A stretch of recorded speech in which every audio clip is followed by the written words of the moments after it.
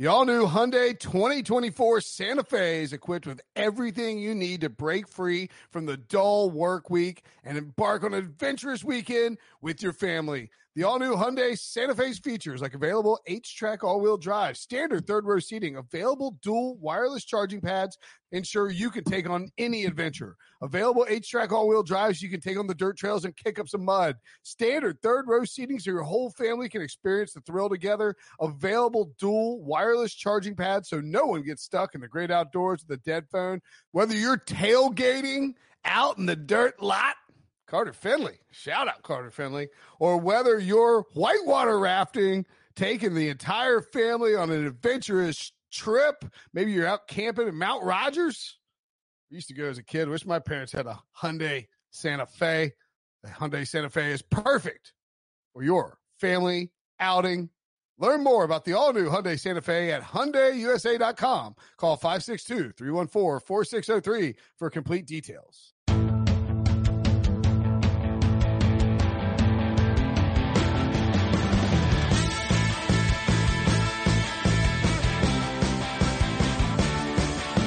Welcome to the Pick Six Podcast, everybody. It's me, Ryan Wilson, filling in for Will Brinson, who is out this week.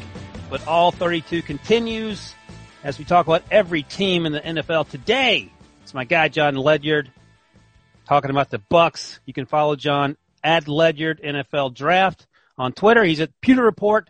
He's not in Florida yet. He's in an undisclosed location in Central PA, but doing good, actually. John, how you doing, man? Hey, I'm doing great. Thanks so much for having me, Ryan. I really appreciate it. Absolutely. So I've known you for a few years.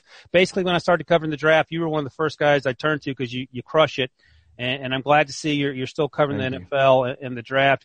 And we also share, I just found out you're a Duke fan, which is a huge problem for me, but we're Steelers homers and you're a huge Steelers guy too. So that's also something we have in common.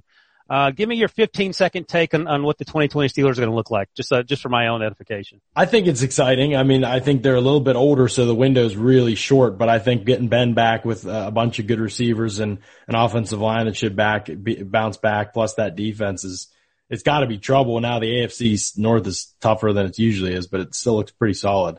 Yeah, so you go from the Steelers, which is your team and my team, and, we watch those games with a critical eye. I will say your eye is much more critical than mine.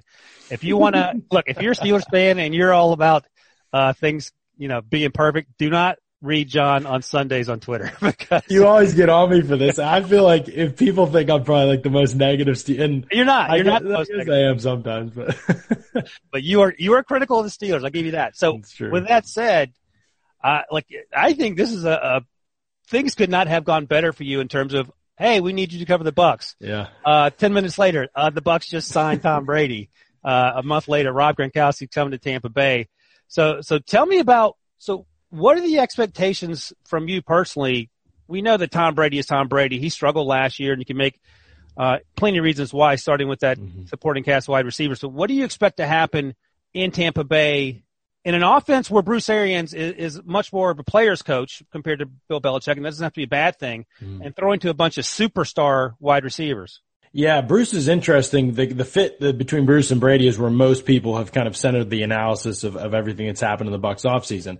If there's any doubters, it's how will that kind of unfold, I think, for most people that are kind of educated about the situation. And that's a valid question because there is some differences. But at the same time, I do think some of it's overblown. One of the things that's said about Brady really is that he doesn't throw the football down the field anymore, and he can't throw the football down the field anymore. Well, he threw it down the field about league average last year, and that was on a team without any deep threat, any vertical threat at all. So he's still throwing the football down the field at a completely normal rate compared to other quarterbacks around the league. Hasn't really even fallen off in that area. It's just in regards to the personnel that they had, maybe they didn't do it quite as much last year, but he's still like league average.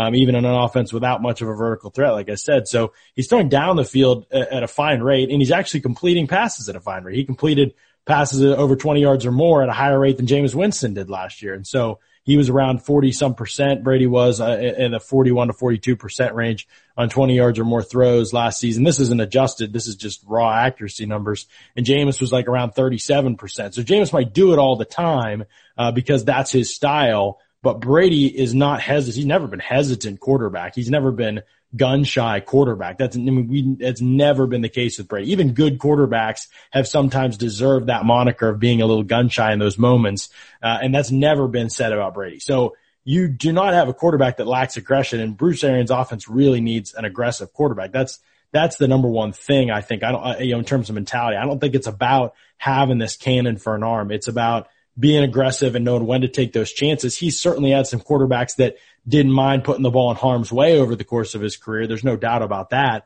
Brady, I think his arm in terms of velocity is just fine. If you watch last season, it's just something that people always start saying about older quarterbacks if they have a down year. They just say their arm's weak because it's something most fans can understand. Like, we can understand an arm not looking that strong. We can't break down why a thing may have happened in those moments. And so I understand it. I get why fans say it, but it's just not true. If you watch his tape, and I went back and watched, his arm is totally fine. I don't even think, and most quarterback experts and quarterback coaches will tell you arm strength doesn't really get worse with age. That's not really how it works. Everybody points to Peyton Manning, but remember, his neck was like all messed up, and that was the reason that his arm eventually got shot and his throwing motion eventually was shot. So I think that Brady is fine physically. What last year was the problem at times was that he started to rush things and play really frustrated, I thought, down the second half of the season.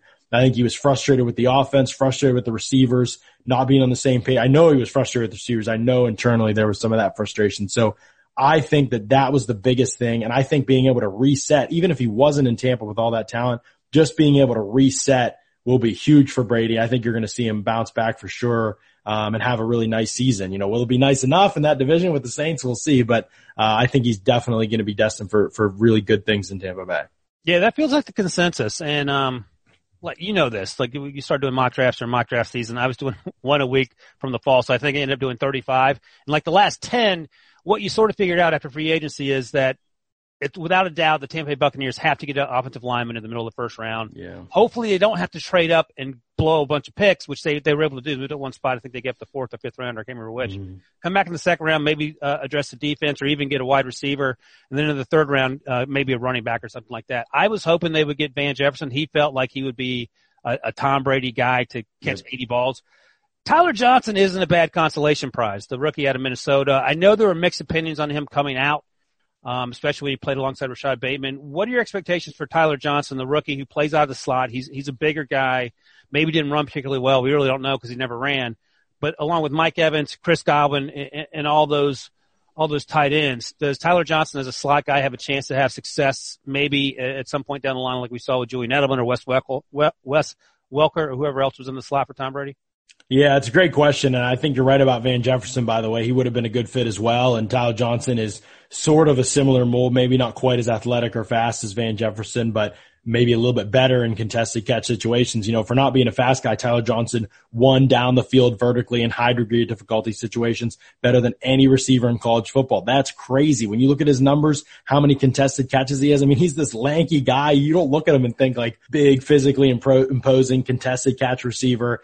If you were to high-end comp him, which I don't think he is this player, and I don't know if he'll become this player, but high-end comp stylistically might be someone like Stephon Diggs, not like this unbelievable testing athlete, and you wouldn't ever think of them, like looking at them as a great contested catch receiver, but check Stephon Diggs' contested catch numbers every single year he's in the league. He's one of the best receivers. I think for PFF, he was their highest rated contested catch receiver 2 years in a row, before this past season. So I think Tyler Johnson has to get on Diggs' level as a route runner, and that's where he's not at right now. If he ever wants to reach that ceiling, I think he's a good route runner, but Diggs is a great route runner, and I think that if he wants to get on that level, he's got to be there. And the other thing about Tyler Johnson that's interesting is a lot of his production, he played outside and inside at Minnesota, and a lot of his production came on the inside, and a lot of his more translatable catches where you saw a lot of separation and he can win this way type of reps were on the inside as a slot receiver. Now, the Bucs had Chris Godwin play a lot in the slot last year, 500 some snaps,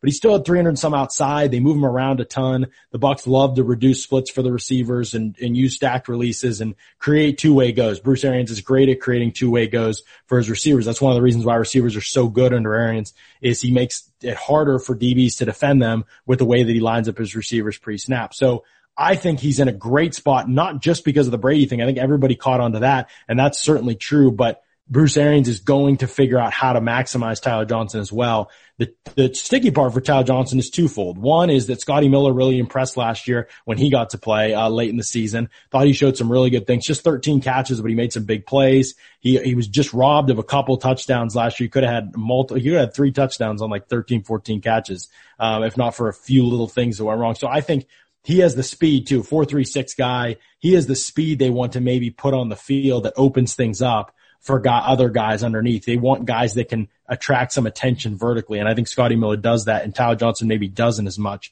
So that would be one thing. He has to compete with Scotty Miller, and I think to a degree Justin Watson to get that job. So that's going to be one thing to watch for. The other thing is the Bucs might use 12 personnel a lot this season, 2 tight end sets, and that's going to mean 2 wide receivers on the field and a running back, and so you're going to have just 2 wide receivers out there, and those obviously will be Godwin and Evans if everyone's healthy. So those things might combine to limit his impact a little bit.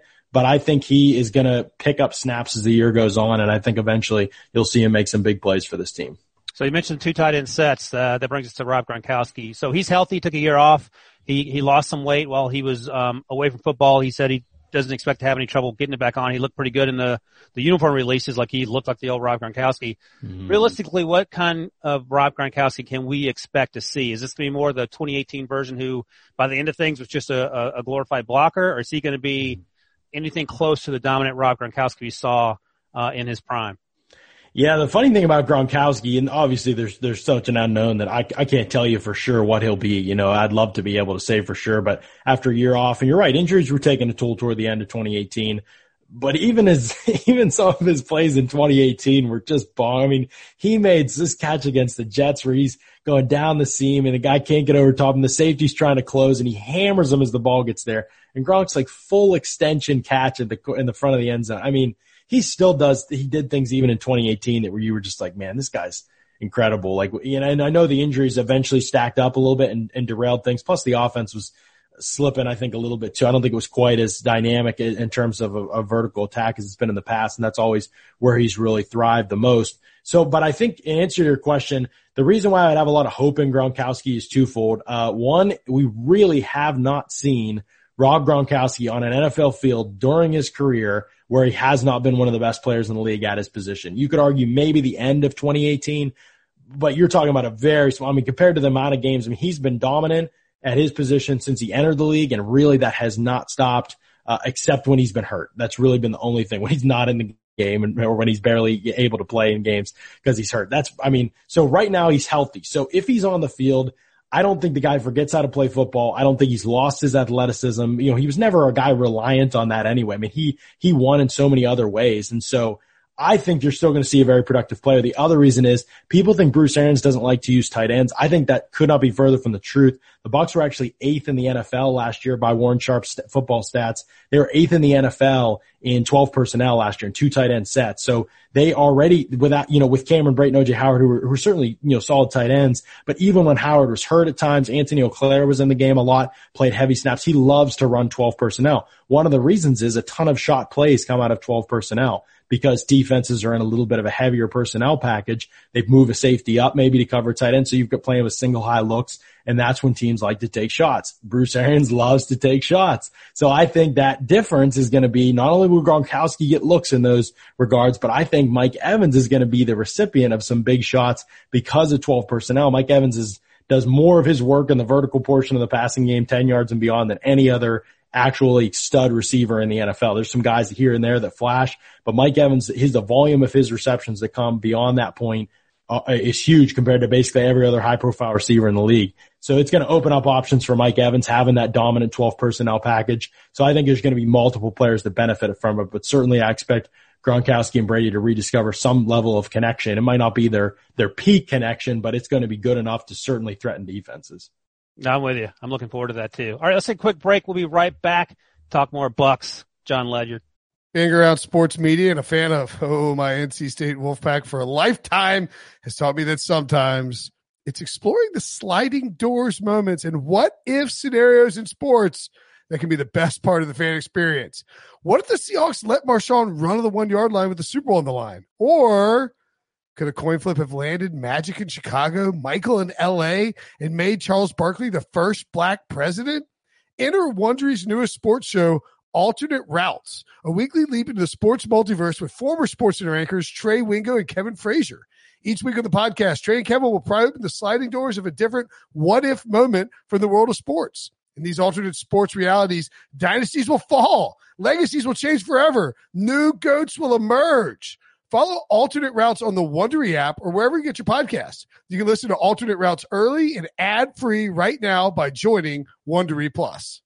All right, John, we talked about the offense there, and we may circle back to hit on some of these younger guys in a second. But I want to talk to you about the defense, which honestly not a lot of people were talking about last year.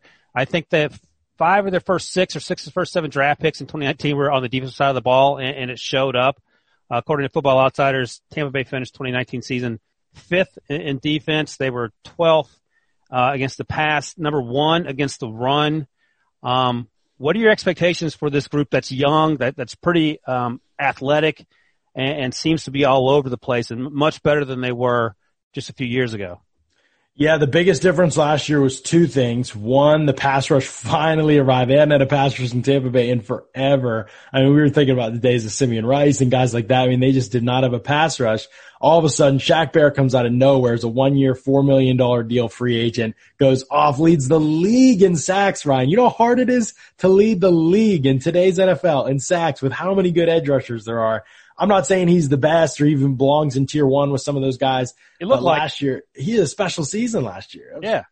It was fun. And so I think that, he's a big part of that, and also the character that of those guys on the D line. I mean, and Ndamukong Suh coming in and Jason Pierre-Paul coming in, veteran leaders in an otherwise really young group, but also competitors, guys that have went their whole careers playing huge snap numbers. I mean, Pierre-Paul missed the first 8 games last year, obviously after the car accident, but he's a guy that's played like his last 2 full seasons, like 89 and 92% snaps for a defensive end. I mean, those are bonkers numbers. And Sue is up there in their 80% snaps, and they'll need those guys to play a lot this year. And I think it's risky because they are aging, and Paul's been banged up and Sue's fallen off a little bit, but having those kind of leaders that set the tone and brought a physicality. The Bucs had been a soft defense under Mike Smith for years, and those guys brought a physicality, a culture change. That all clicked in about mid-season, and the Bucs were a different defense. And the other thing was the young corner group. They got MJ Stewart out of there. They benched him. They cut Vernon Hargreaves, I think week 11 or 12 or something like that. And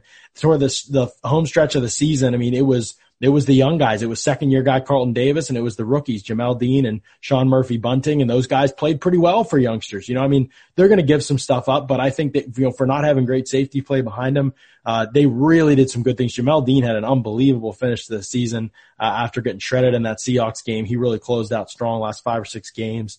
So I think the arrow is pointing up, but they got to get the safety play fixed. There's no doubt about that. Antoine Winfield was a big pick, just because we don't know what's going to happen with Justin Evans. If Evans were to be back and Winfield were to be healthy, and, I think that safety room is really good, but without Evans last year, and without him really for the last year and a half, they have floundered at that position. Andrew Adams is kind of just a stopgap guy, and Whitehead and Edwards both struggled last year, so you hope that they can make up some ground. But right now, that's the position that's the biggest question mark, that and the young corners. Can they take the next step? But the front 7 looks good, and I think the arrow's pointing up for the group. Obviously a great defensive coordinator. So, if you're going to say there's a question mark on the team, it's probably the secondary, but I think the talent is there. It's just about how quickly can they put it all together, because the window is, 1 or 2 years probably for a Super Bowl.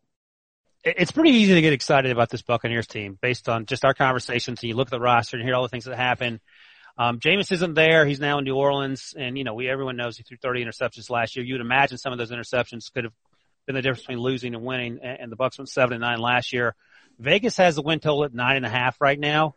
That feels about right, but you don't imagine the Tom Brady team just winning 9 games. Mm-hmm. What's the ceiling and the floor in your mind for how good or how bad this team may end up being, given all the things we just talked about?